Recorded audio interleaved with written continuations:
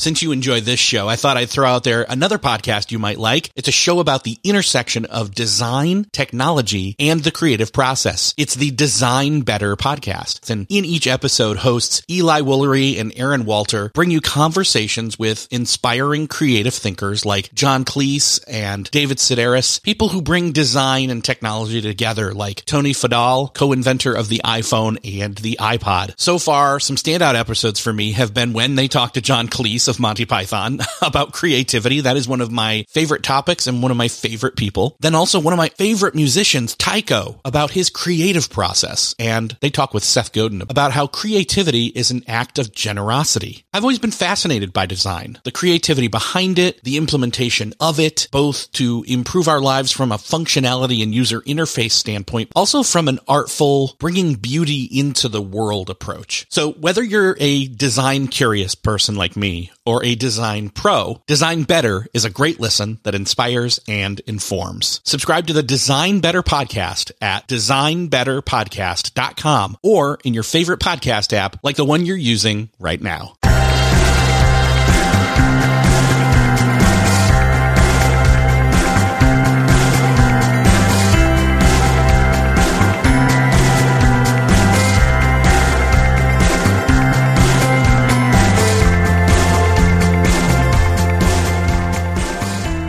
Welcome back to Beyond the To-Do List. I'm forgoing an interview. No, yes, this is no interview. No.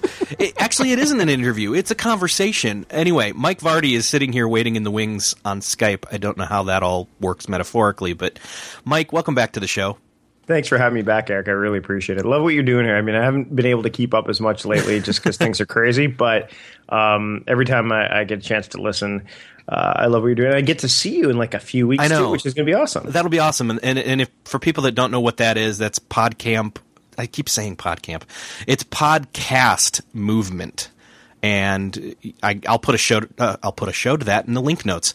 And you can tell it's funny because I was fine. We were talking pre-show, and then I hit record, and now I'm like, make sure it's your affiliate link. I mean affiliate link. I mean, yes, it's my artisanal affiliate link. And so anyway, the podcast movement. It's middle of August, Dallas. Yep. If you're a podcaster or a podcast fan, listener, or if you're just in that area, come check it out. We will be there. A bunch of other well-known names will be there. It'll be fun. So that'll be awesome. I'm looking forward to it. So yeah, that'll be good. But we figured it made sense for you to come back on the show and not have it all be about, who you are and what you do. But maybe, and I actually got the idea. I was like, you know what? What would be really fun is if I could get some ideas for us to just talk about. And boy, did we get a lot.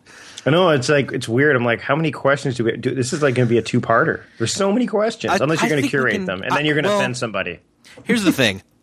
We got one person. Hi, Andrew. You know who you are, yes. Who gave us a chunk of questions in the Google Plus productivity group.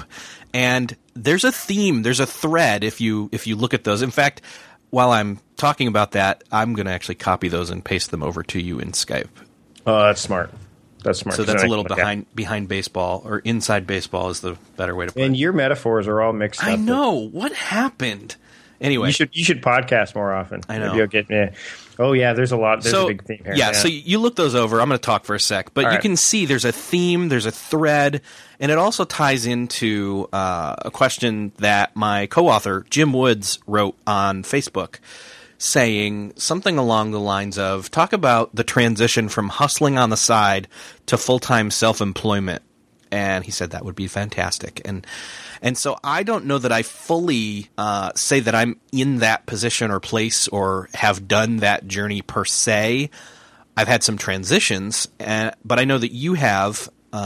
Your thing, your side thing is your main thing these days.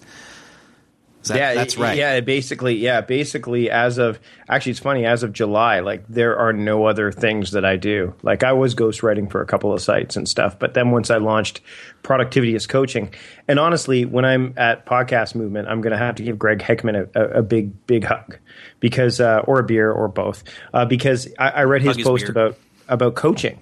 Yeah. Like the product that you can launch.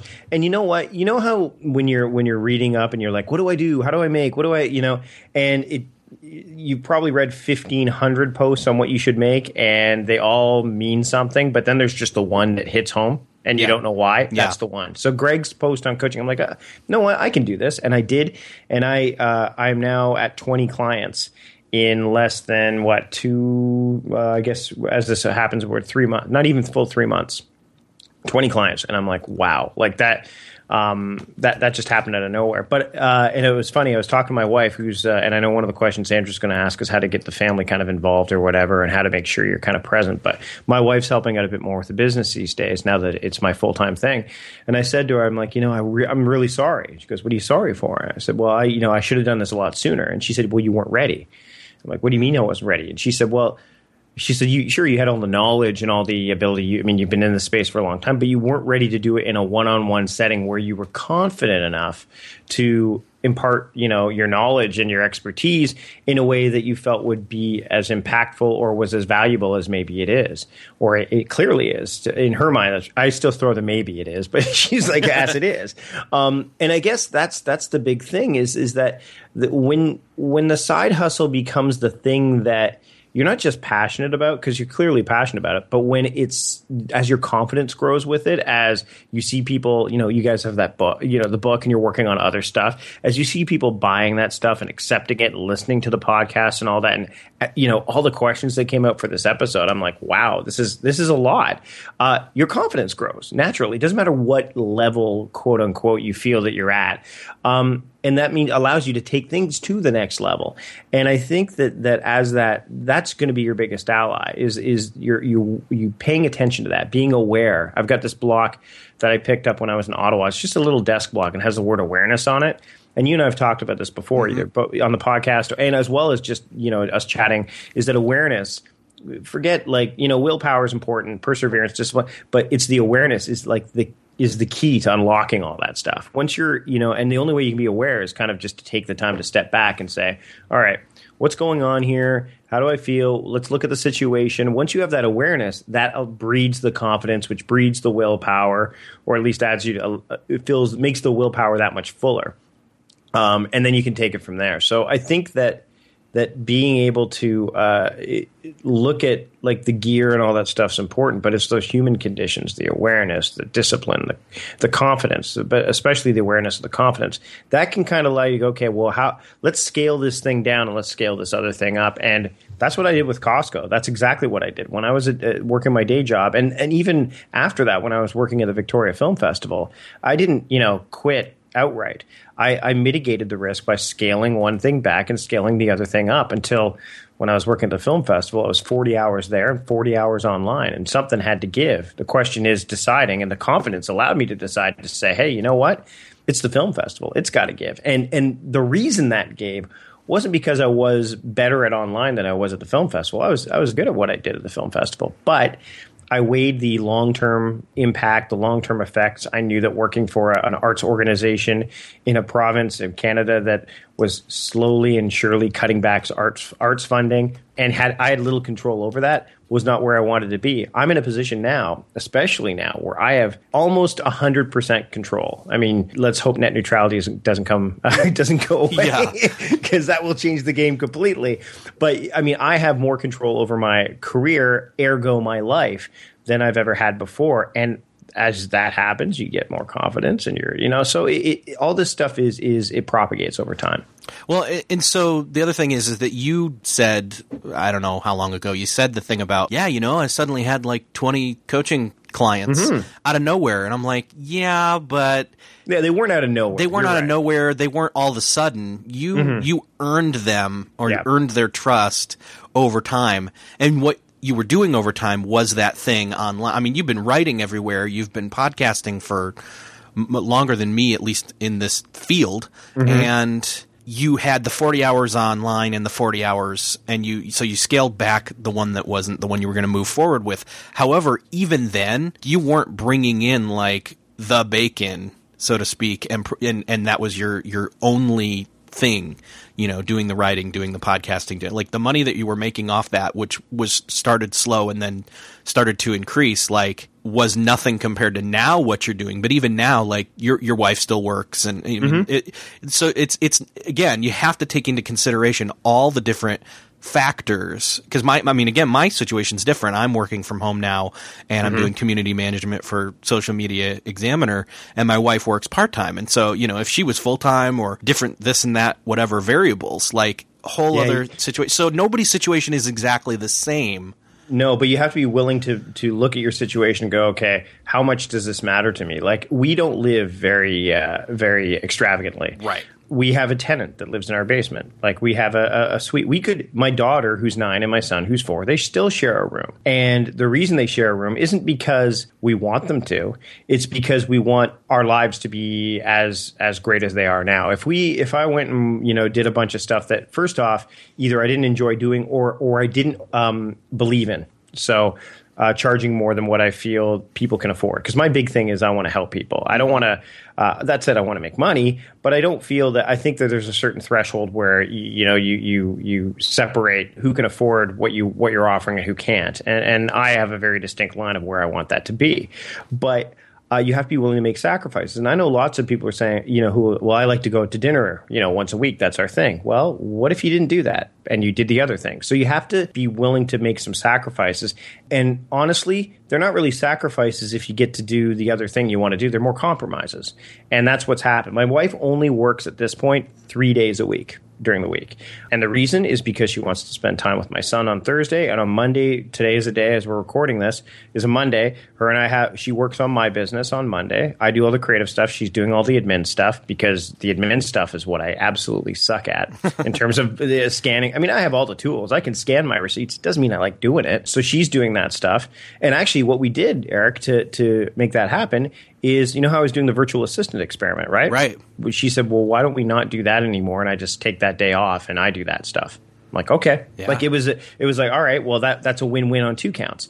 And then the Friday she doesn't work because that's the day that she likes to go do her stuff, so that by the time the weekend arrives, we're good to go. And frankly, our son's only in daycare 2 days a week, because it doesn't cost us a small fortune. So all these little things, all these intentions that we have, we paid a great deal of attention to. And we had Chase Reeves on Mike's not too long ago. And I said, and I said to him, you are one of the most intentional and attentional people I've ever met. And he said, I don't understand what that means. I'm like, well, because you're intentional. Like all the things you do have intention, and then you pay attention to those. So many people have, the power of intention that Wayne Dyer talks about.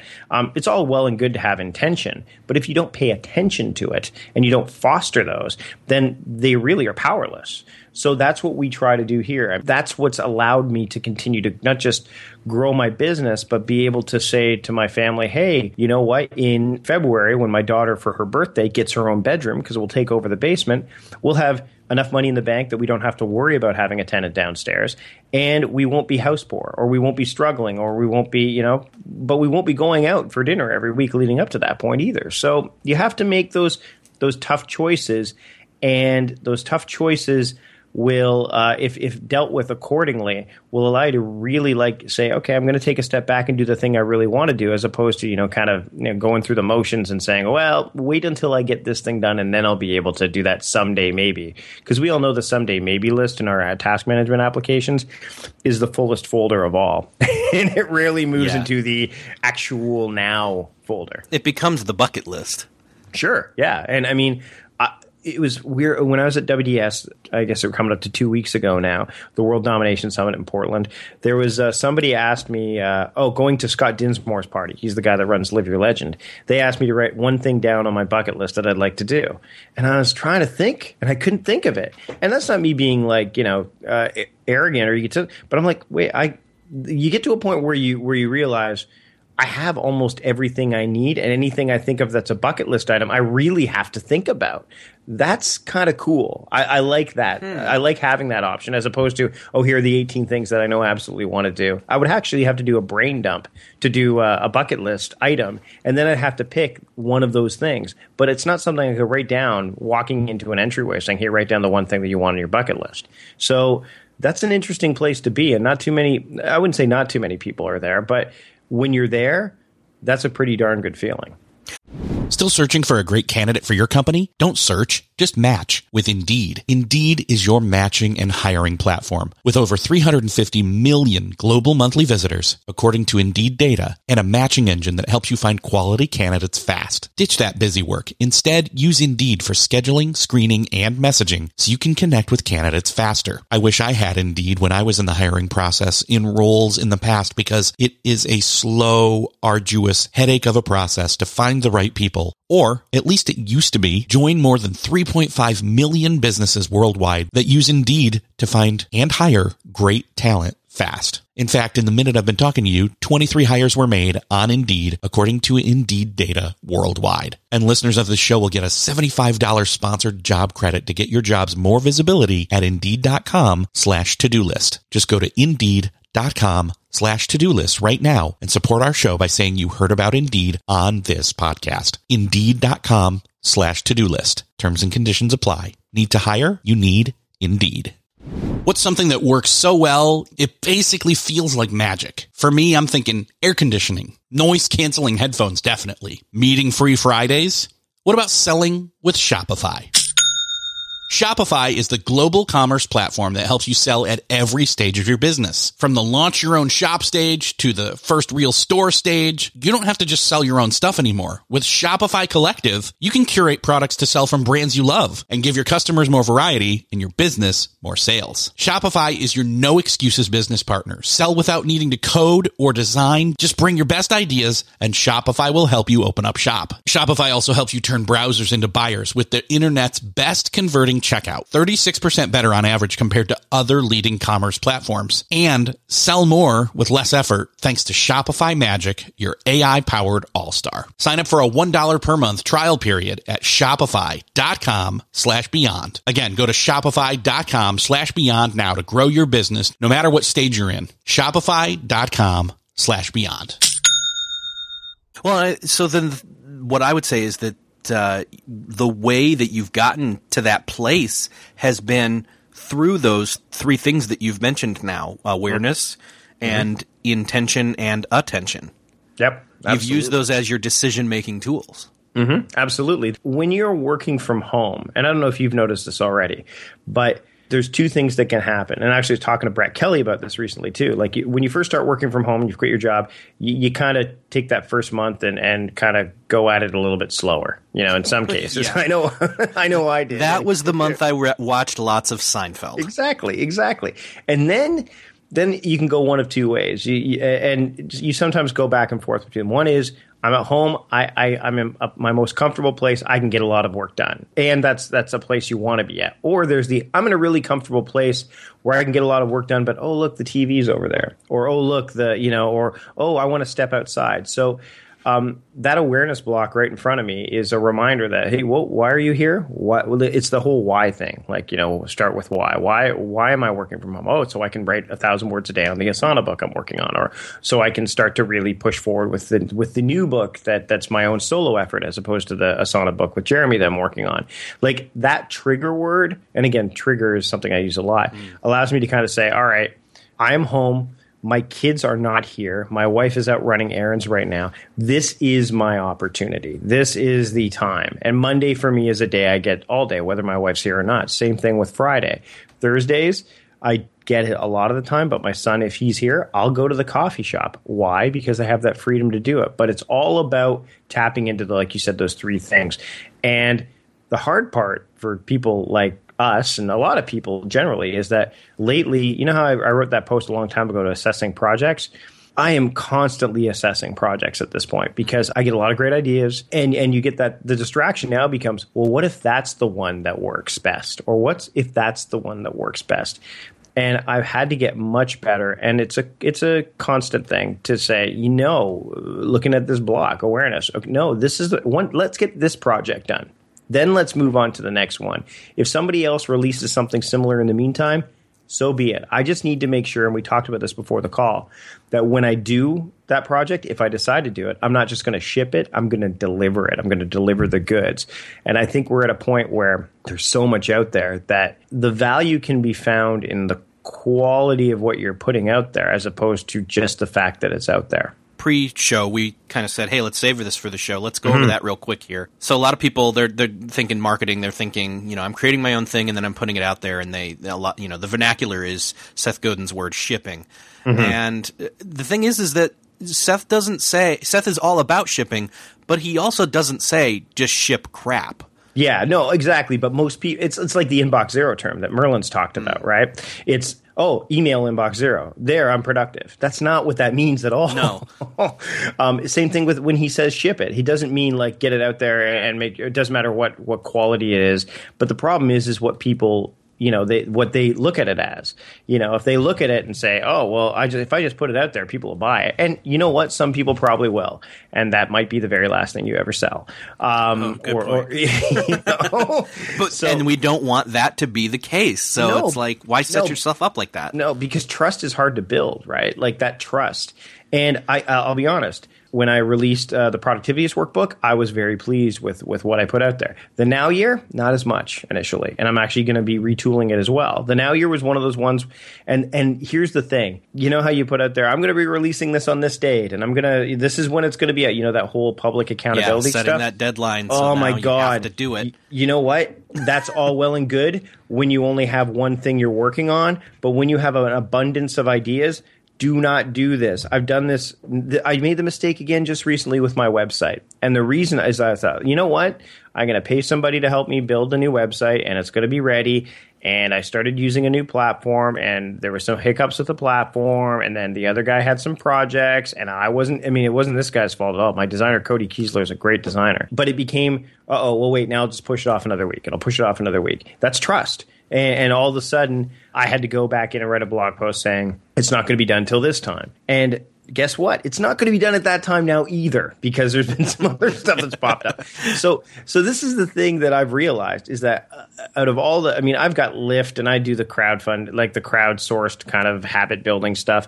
I will probably, unless the project is done, or is like at that point, like you were talking about the 90% to 10% that Jon Acuff was talking about. If it's at that point, I'll announce it and then I'll ship it shortly thereafter. But I'm not going to do this because it's backfired on me too much at this point, and it's all on me, absolutely all on me.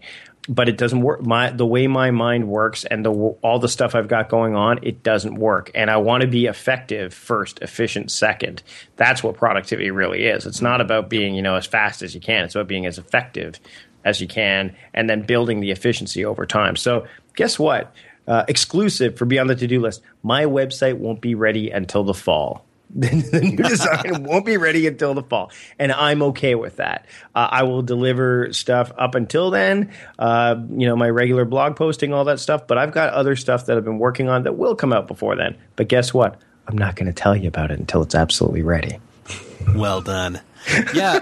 Okay. So it's funny. I just remembered probably the most retweeted thing that I've ever tweeted was a quote from Jon Acuff while I was sitting at one of his conferences, and it was paraphrased something along the lines of, connect it to Seth Godin's shipping, is that Jon's idea is that 100% perfect and in your head helps nobody, but 90% and out in the world changes lives or changes the world or whatever. It right. is good and helps people. And so are you saying that once you get to you're going to aim for 90% from now on because you want it to be of quality, but you could still tool around on something for forever and never put it out? I mean, it's again that was one of the things when you were talking, I hear listeners saying, well, then how do you know that something that you're creating is done?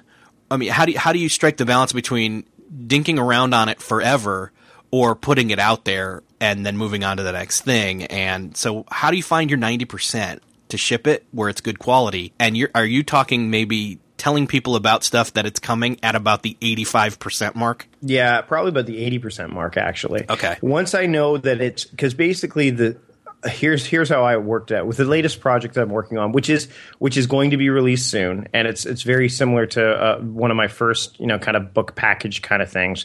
Is I assembled it, got it off to the editor. The editor looked at it. We had a couple back and forths. We're now in the design phase, so I know now. I'm just waiting on the designer. So at this point, it's I'd say 70% done, maybe 65. Once I see the first set of designs. and I say, okay, great. When will this be finished? Then I'll probably get to that 80%. That's when I'll announce it. That's when I'll put pre-sale. I'll either go to Amazon and put a pre-sale up or something like that. Because I'll probably follow Paul Jarvis's model this time around. Paul and I are friends. He lives actually in the same city as I do. There's a few of us. It's really weird. Myself, Mark Johns, who did did you ever see the Tina Roth Eisenberg, the Tattly with the what to focus on? And there's the happy in the middle. It looks like almost like a target. Mark Johns is pretty well known on the internet, but no one knows in Victoria who the heck he is. So the three of us kind of are like the quiet, you can't be a hero in your own hometown. So we get together every once in a while, just chat about that. But when it's ready to be announced, like when I know that, okay, it just needs, now we're just basically, putting it together for, EPUB, for Mobi, all that stuff, then I'll announce it. And then I'll release it when I figure the time's right. The problem in the past is what I've done is I've said, all right, I want to have a product out as of July 3rd, my birthday, let's say. I'll start working on it in May, and by July 3rd, it should be ready. Because I can get it ready, but it's not always on me. It's always the editor has other things. But the designer has other things. And that's not on them. That's on me. That's just not me. That's me not planning properly. If I could do all that stuff myself, that's a different story. Or if I have my own team. So here's what happens is when that happens to me, I've got two schools of thought. Number one, like I said earlier, from now on, I won't announce until I know. But once I have a team that can help me with that, once I'm like, okay, guess what? This is your thing and this is what you do.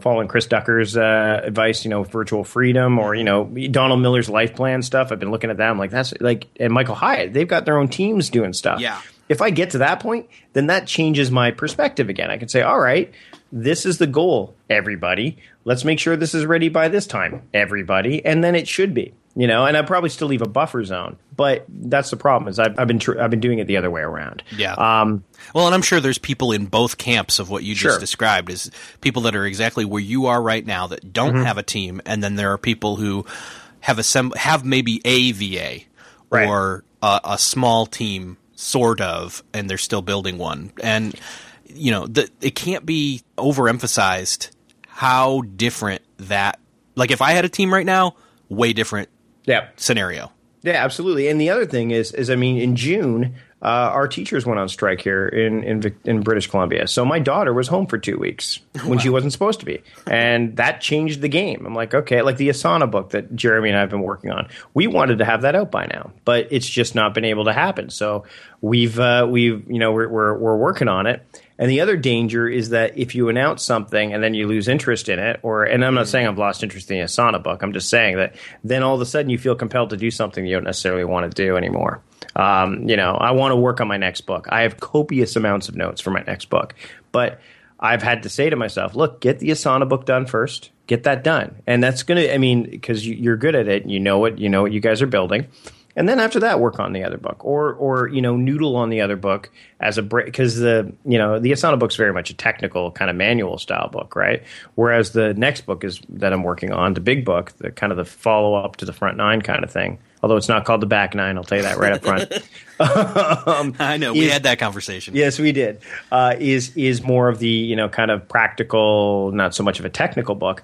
So I can bounce back and forth between those two. But if I took on, say, another technical type of manual project, I guarantee you the Asana project would either take it longer, or I would lose interest, or the other one would just languish just as much as the other one. So I think for anyone who's trying to do this stuff, especially when they're starting out, is pick one project up first, get that out there, let that start to add some revenue stream or goodwill or whatever you want to do, and then just keep layering and layering. And that's what a lot of people, we see this a lot, where you make a certain amount of content and then you layer it into another type of content. So like an audiobook, you've done that with your stuff, right? So I think that's key, but remember that life happens. What's that John Lennon quote? Life happens when you're making other plans. Yeah, life is what happens to you when you're busy making other plans. Yeah. Beautiful, beautiful, and then a bunch of other beautiful. And that happens totally when you're a stay-at-home parent working on your thing, and then you're the thing that is one of the reasons you're working on the thing, family, is priority, and they're priority one for me. I look at my son, and I'm not going to he's turning 4 this week. Oh, wow. And I don't get the year 3 back again. I don't get that back. And that's why I'm big on, and this, I'm big on focusing on task over time. I'd rather spend, like last night, my son and I built a Lego jail for his Iron Man, because apparently Iron Man turned bad or something like that. His world. Nice. He's doing fan fiction with Legos now. Exactly.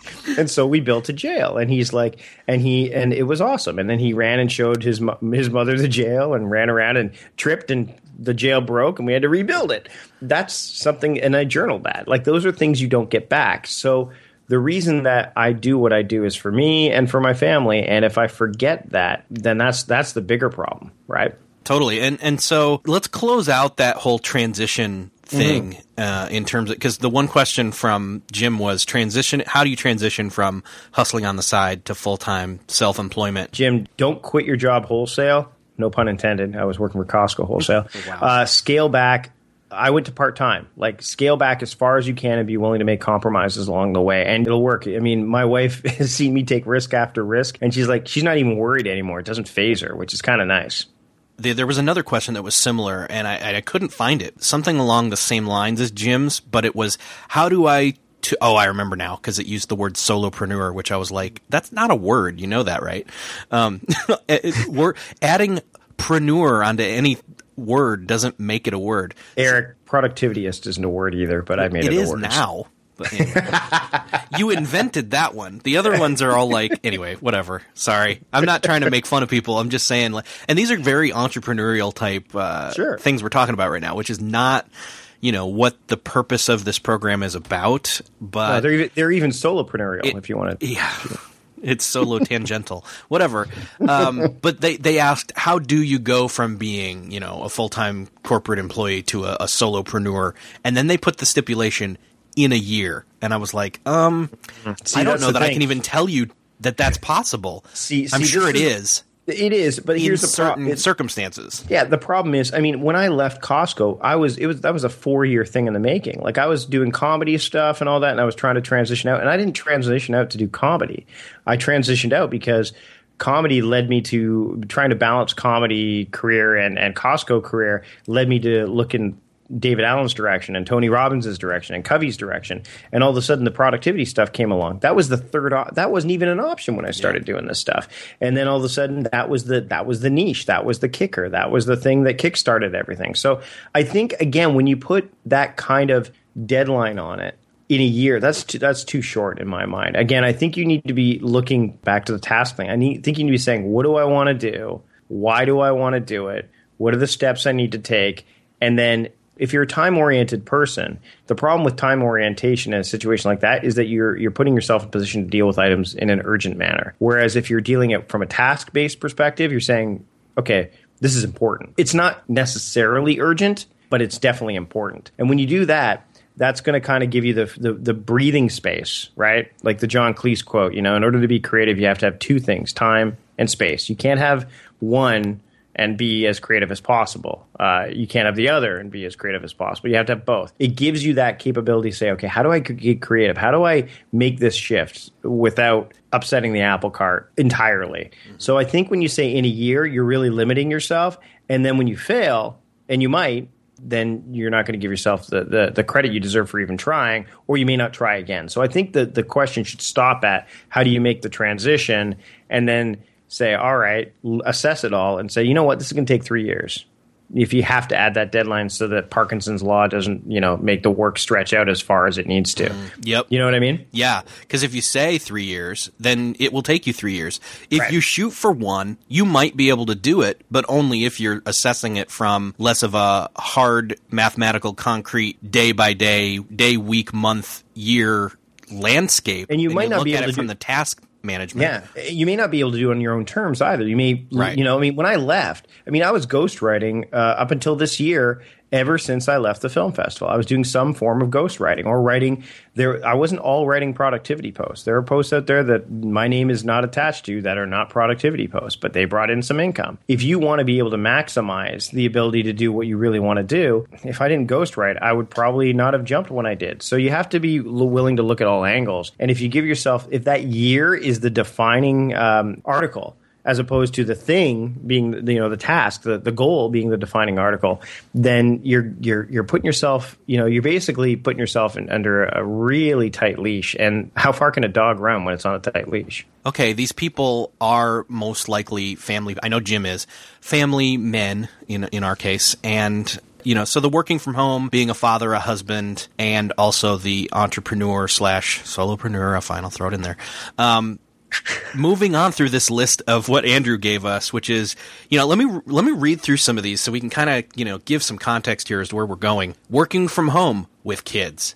How can you develop the discipline required? How do you maximize the limited time you have while the kids are in school, daycare? You've already touched a little bit on this. How do you manage the chores of the house, still get your work done, get your family involved in the running of the house, things like that. So let's kind of walk through these a little bit here. I know they kind of overarch on each other. Well, here's the thing, is I talked about how I don't focus on time as much as I do task. It doesn't mean I don't look at time as you kind of have indicator. To be aware of awareness of time to know what task you can select and move forward. It needs to be an indicator. It's measurable. Yeah. Remember, Yes. time moves on whether you want it to or not. Tasks only move as far as you move them. So time, if I sit here and we chat for 3 hours, then the tasks that I had in mind for the day will slowly disappear because we're spending time on this. So that's part of it. So I mean, let's talk about the chores, because that's a good example, as well as the limited time that you have. I do use some sort of framework to structure my week that allows me to get what I need to get done during the week. So, for example, I said my kids are in daycare. My son's in daycare on Mondays and Fridays. On Tuesdays and Wednesdays, he's home with me, and Thursdays, he's with my wife. Now, my daughter is in school during the school year, so let's just take the school year into account. On Mondays, when my son's in daycare, I have Monday as a day that I normally strike as an administrative day. So it's a day where I don't do a lot of writing, but I will, if the mood strikes, I will write. But I've labeled it in my mind as an administrative day. So when I wake up on Monday morning, it's like, okay, it's time to go through the motions, check out I'm having a meeting with my wife. So it's very much an admin first. So heavy lifting admin day. I've talked about heavy lifting and light lifting days before, and it's a light lifting creative day. And then further to that, it's a light lifting daddy day because I'm not here. My kids aren't here. When my kid gets home from school and I pick my son up, that's the trigger. For me, it's like, 5 o'clock, time to wrap up the day because my son's done daycare at 5:30 and I can get there by 5:30. So that's the trigger.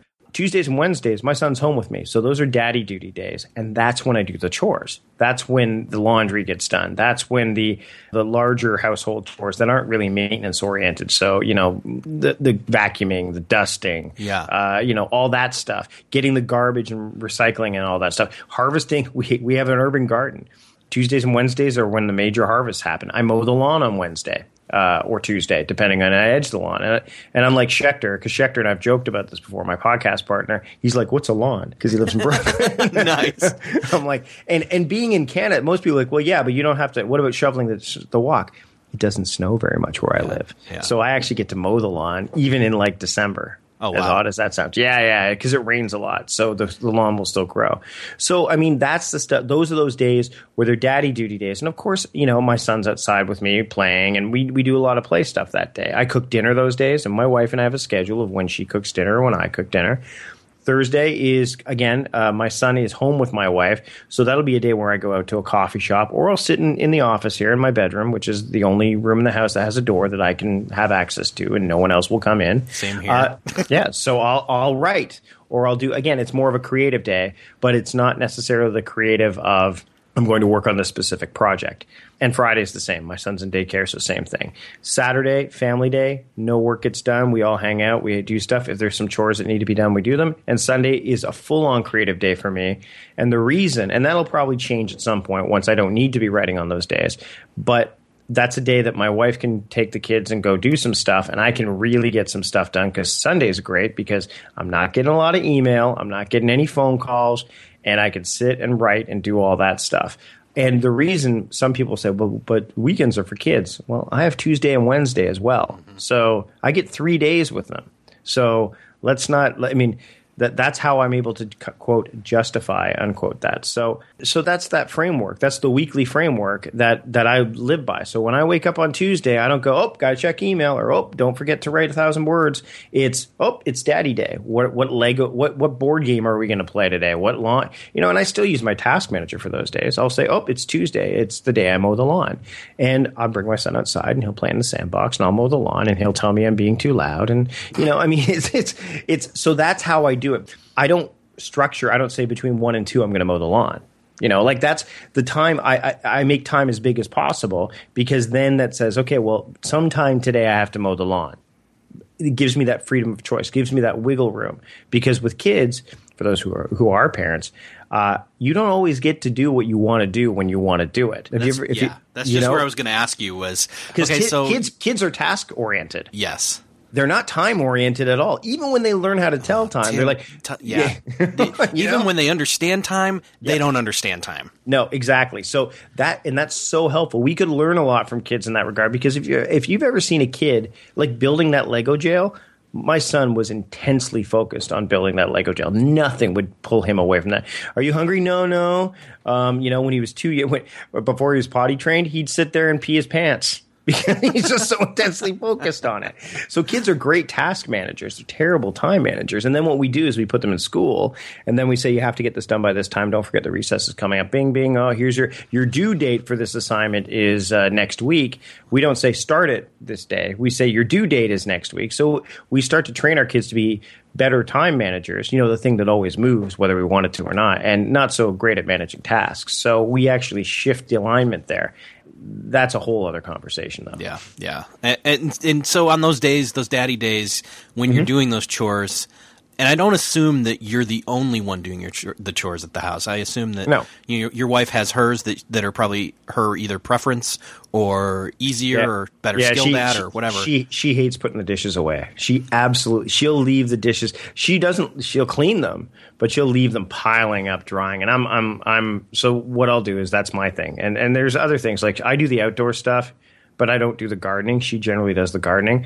I'll do the bathroom. So there's different things that we definitely take turns. So there's some fluidity there, but yeah, we definitely have our own things that we'll do. Did you at one point, or do you still have the list of the chores that, or have you moved to, okay, I know what needs to get done, I just need to do it?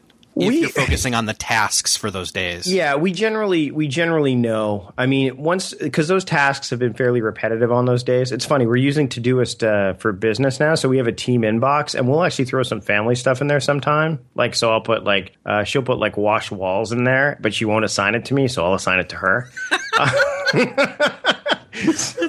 So we do have, but I mean, this is one big thing that it took forever, because she's very calendar oriented. So she would put on the calendar like recycling and garbage on these certain days that need to go to the curb. I'll put it into my task manager for the day before, so that I know it goes out the day before, so it's at the curb. And she'll be like, well, why don't you just put it out? This is the day. I'm like, yeah, but if I put it in my task manager, then it doesn't flood my calendar, because taking out the garbage isn't an appointment. I'm not going to sit with my garbage and go, well, garbage, how about you and me? We go out to the curb. It's more like, I got to take you out to the curb. So I use my task manager for certain repetitive tasks, like what Merlin's talked about this before. Like, if you don't put everything in there, then something's going to fall through the cracks. So there's certain ones I won't, especially garbage is a great one, because when you have a holiday, right, the day can move for us. So it's not always Wednesday. Like, if we have a stat holiday, it moves by a day. So I like to put it in my task manager, because that way I can move it to where it needs to go. We've gotten a routine down. Once the routine's down, and my wife's not as into task management as I am, for obvious reasons. I think if we were both into it, then we wouldn't be together for 10 years. But there are things we do keep digitally. Like Evernote is a huge bonus for us, because we'll keep like all of our camping gear in all the totes. I have labeled like the inventory of the camping gear box, so I know what's in there. The urban garden, the garden we have out back I was telling you about, the reason we have it in Evernote is one year I accidentally pulled all the strawberry plants because I thought they were weeds. Oh. Yeah, so she took pictures of them. Seeing this is labeled strawberry, so she took a picture, and now I know it's not a strawberry. Now it's a strawberry. So those things we'll use some technology for, but by and large, there's a lot of fluidity there. And now that my daughter's old enough to start doing some chores, that's helping out a bit. My son, on the other hand, he's 3 going on 4, so he understands that chores are reward based for him still. he doesn't understand that the reward is living in the house with us is what he should be focused on. But yeah, I mean, I think if you get too rigid with that stuff, and again, because I keep everything else in task management, placeholders or whatever, that I do have a bit more freedom to not have to do it as much with my family chores because my bandwidth is a little bit more free to go, oh, you know what? I'm going to pull these nails up out of this thing because they're kind of sticking out or whatever. Do you know what I mean? Yeah, totally. Let's see. Today is Monday, so tomorrow is one of your days. Yep. Tuesday, and say you don't get everything done tomorrow. Well, you've got another day. Yep. In the week, but even then, it's like, well, you know what? It was just this one thing I didn't get done. Maybe I'll just do that this evening. And hey, maybe my daughter or my son wants to just come help me do it real quick. Yeah, exactly. And Saturday being family day, it's the day where it's family stuff. So we actually make there's very few things in our calendar, but we have a 10 a.m. to 12 p.m. family activity. So we'll go we live on an island, right, Vancouver Island. So we'll go for a walk on the beach. Or we'll go to the park, or we'll go to the water, or we'll go to the pool, or whatever, or we'll go for a bike ride. Excuse me. Whoa. So that's scheduled because that's sacred time that we like my weekly review. It's something that I need to do, and we need to make sure we do. But there'll be other stuff we do on Saturdays, like we'll clean the house, or do some little things, or help the kids clean the bedroom. So we really have 3 days or 2.5 days to do it. But it's worked really well. And we used to have a nanny. We did. We didn't have daycare. My son would be at home and my kids would be with the nanny. And what was happening is every dime I was earning was going to the nanny. And it just didn't make any sense. So we just said, well, how can we restructure our lives so that we can get all this stuff done? We're spending time with our kids and we're getting the work done that we need to get done. And so far, so good. I mean, yeah. You tweak it as you need to, but we've been really good about it. Like my wife's out right now buying groceries and stuff. And what better time to buy groceries than on a Monday afternoon? Like no one's really doing any of that stuff. Yeah. So we free up the weekends to be able to do the fun stuff. And we're not going, oh, we got to hurry and get home because, there's dinner or whatever. We'll prep something for the slow cooker and have that cooking or whatever. So, yeah. But it's all about, and you know this very well, it's all about that front end work. And this framework that I do for the week wasn't something that I just, here it is and this is how it's going to be. All trial and error. And now I know this is how it works. And eventually, it will have to change. But because I don't schedule my week so rigidly, I have the flexibility to be able to make those changes happen as opposed to, I can't do this at this time on this day anymore. What am I going to do? We've kind of not done the front end work, and so we backload all the chores for the weekend, and then it's like, where'd our weekend go? Also, we worked all weekend getting chores done. Yeah. Yeah, and it just doesn't work that way. And I mean, it was funny. My wife and I were talking yesterday about some nights she just likes to read, and sometimes I like to do my stuff, and we don't really chat all that much at night. And I said, is that okay? And because I wanted to make sure it was cool. We were coming up to our 10th anniversary actually next week, and I said, I wanted to make it the exception, not the rule, that we do that. And she's like, it's honestly, Mike, the way we've got our lives going, it rarely happens, and when it does happen, it's kind of a nice break. So she gets to go to yoga on Tuesday nights if she wants. So Tuesdays and Wednesdays she goes to work. She comes home, dinner's ready. She gets to go do yoga that night. She knows Monday nights is the night I record Mike's on Mike's. That's generally the way it's been. Now that's going to have to change a bit with Schechter having kid number 3. But the beauty part is that we have such a fluid, flexible schedule that we can make that happen. And he doesn't have as much of a fluid schedule. So you really get to see the freedom that you can create for yourself when you don't hyper schedule yourself. And that's a lot of people, what they'll do is they'll hyper schedule themselves so that they can get everything fit in. And if you start focusing again, I hate to beat a dead horse, although it's not really a dead horse, it's very much a living horse. Task over time. If you say, hey, I need to get this done, it has to be done by this date for sure.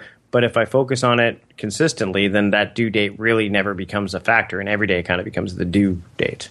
Yeah. So having structure and or framework for support, which is what it's there for, but not scheduling and or even strict scheduling is probably how we should put it, so that Right. you have that pressure or that stress. Yeah, I mean, think about it. Governance versus anarchy. Which would work better, right? Well, I mean, really, anarchy is like, oh, I'd love to be able to do what I want. But if everybody could do everything that they wanted all the time without some kind of framework in place, nothing would get done. Yeah. So you have to have some kind of framework there, some kind of foundation.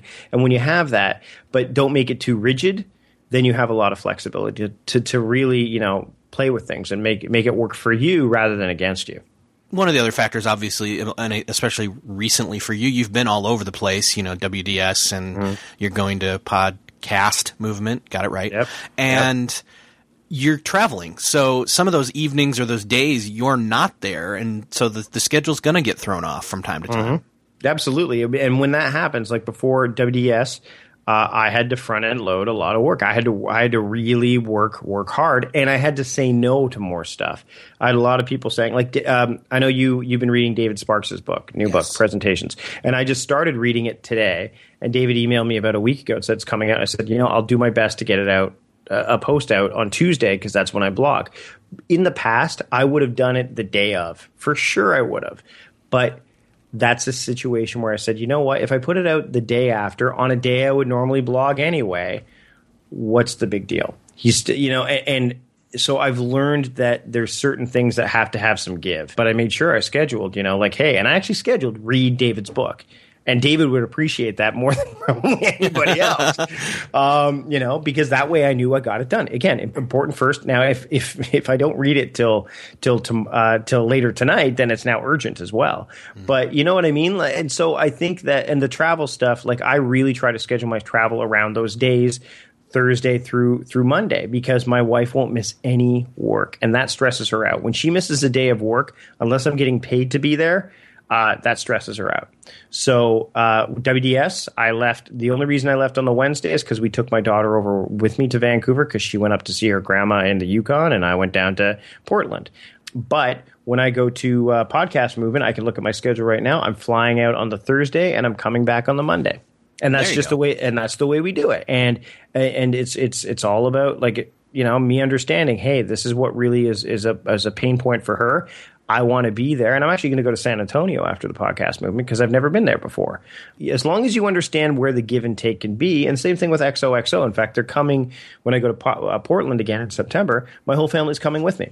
We're doing the Portland. They've never been. Nice. So yeah, and I mean when I go to I'm going to New York in October, and I'm doing Simple Rev, at Joel Zaslowski's conference along with Dan Hayes and Vanessa Hayes. Yes. When I do that again.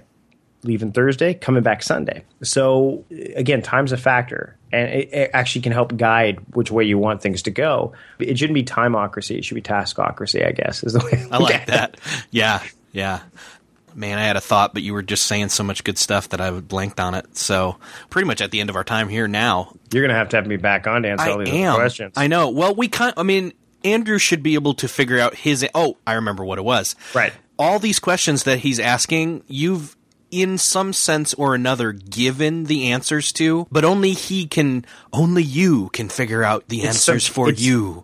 It's subjective. It's totally, it very much is. And I mean, you and I, we know context very well. We use context when it comes to productivity. It's one of the biggest things. Context, for those who don't know, it's a part of the Getting Things Done methodology. David Allen has talked about it for quite a while. And depending on what task management application you're using, they're either called contexts. In Todoist, they're called labels. In Asana, they're called tags. But nonetheless, they all hold the same purpose. And what they do is they add value to your tasks. If you start using contexts that matter to you, because remember, contexts are going to be something that you hold dear over the long term. Projects are things that can end. They have a beginning and they generally have an end. Mm-hmm. When you start to assign contexts that have real meaning and value to you, you're going to really – it's like a beautiful mind where you can kind of look – when part of it, that's what that does. And so I challenge, especially at this time of year, because we're in the middle of summer. Now, there's only one other period of time that's slower than summer, and that's Christmas, like the holiday season, Christmas time or whatever you want to call it. So this is the time where you can say, okay, you know what? Everyone's moving a little bit slower. The heat's causing people to move a little bit slower, at least in the northern hemisphere. Now is the time to kind of figure out what I need to do to set things up. How do I make this front end? What works for me? And the starting point, honestly, if you're using a task manager already, take a good look at your context. Take a good look at your labels. If you're not using them or your tags or whatever, start using them. And don't use like home, office, especially if you work from home. Yeah. Especially if you work from home. Don't use like home, office. Look at like, do energy levels resonate? Do people resonate? I wrote a post for 99U that talks about different ways you can use context. You can use the urgent, important, the priority matrix as context. All 4 of those could be labels if you wanted to. And every one of the people that I've dealt with as a coach have said not one of them is using the same context at all. Projects may be the same. And some of them may be using some context like calls, emails, whatever. But what resonates with them, some people are like, this will take me less than 10 minutes, so my label is 10 minutes or less. Oh, this one, I'm an energy level person, so I'm going to say low energy. Oh, you know what? I'm an urgent, important person, so I'm going to label that urgent, important. So I would challenge you to look at that. We're really smart people, which means we're really stupid. Merlin said this before as well, where basically we can look at something and go, oh, yeah, I'll remember. And he did this famous thing. He did this for those who are at the OmniFocus setup. He talked about buy jam, buy jam, buy jam. If you don't write it down, then your head will be cluttered with jam forever. You're not knowing why can't I break through this thing? Every time I walk somewhere and I see jam, why do I see jam?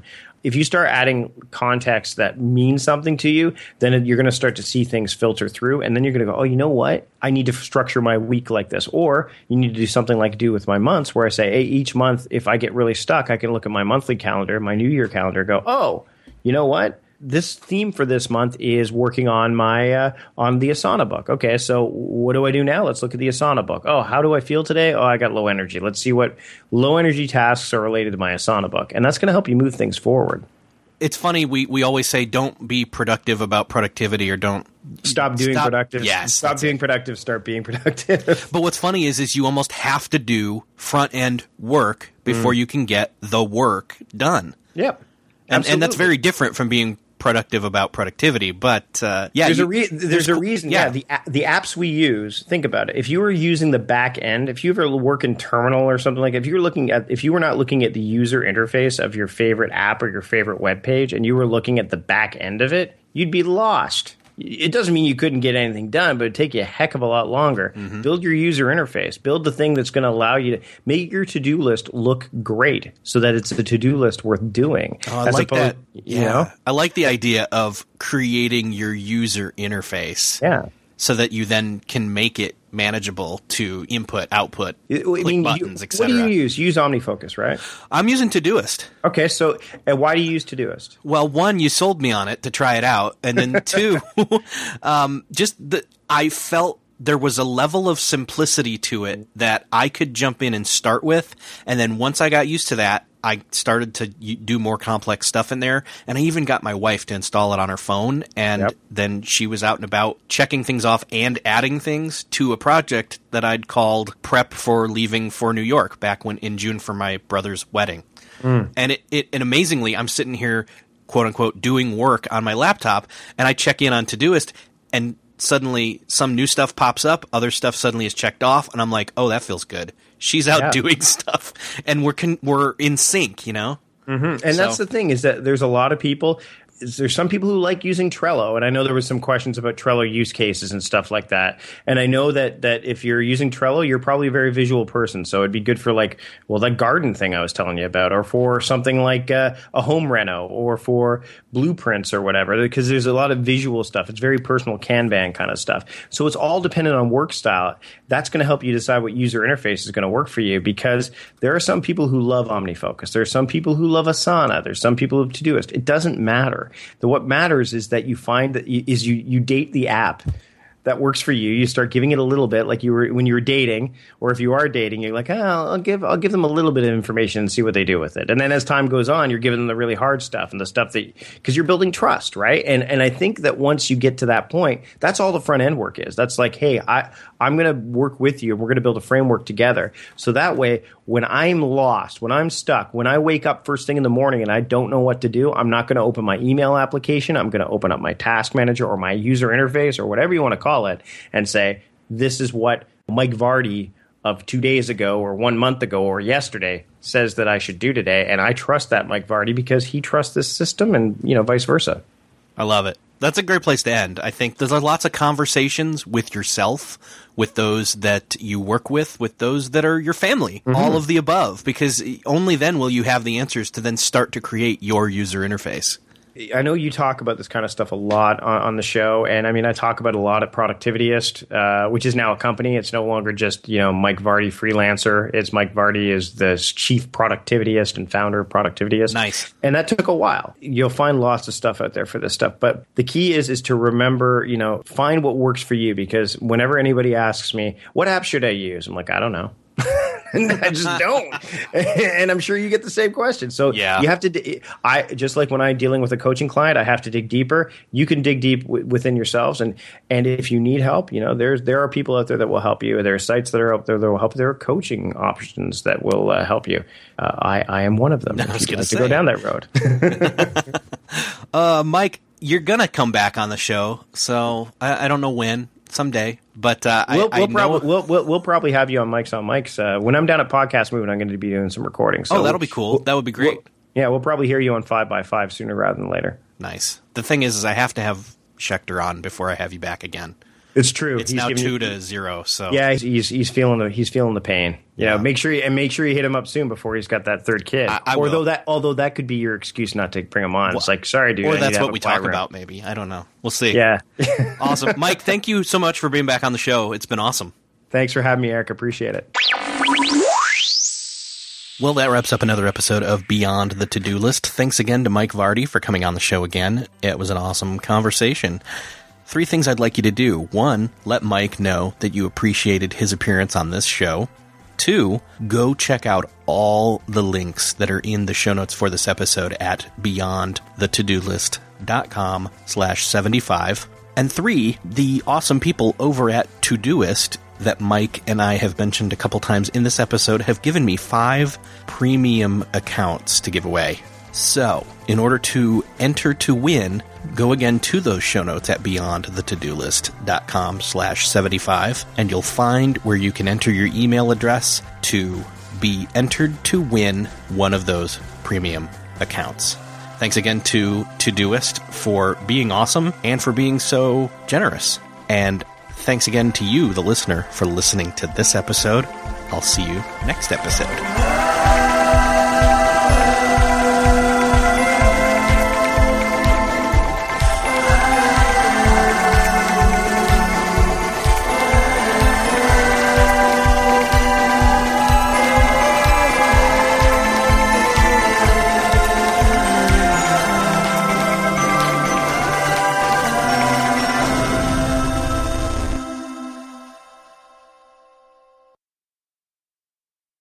Beyond the To-Do List is a proud member of the Noodle Mix Network. Find more of our award-winning and award-nominated podcasts to make you think, laugh, and succeed at noodle.mx. Learn how to podcast. Theorize over the TV shows Once Upon a Time in Wonderland, and Under the Dome. Laugh with our clean comedy, delve into science fiction and philosophy, learn critical thinking from movie reviews, and more at noodle.mx. Hey, thanks for listening to the end. If you're looking for a show to start helping you apply these productivity lessons on your business, check out Millionaire University. It's real lessons from real entrepreneurs teaching you what you need to know to improve your business or start one if you've been putting it off. It covers all aspects of business, from starting, marketing, growing, managing, and everything in between, wearing all the hats. And as an added bonus, I am conducting a number of those conversations, those interviews. So you'll fit right in. Again, that's Millionaire University. Just search for it in Apple Podcasts, Spotify, or wherever you're listening to this podcast.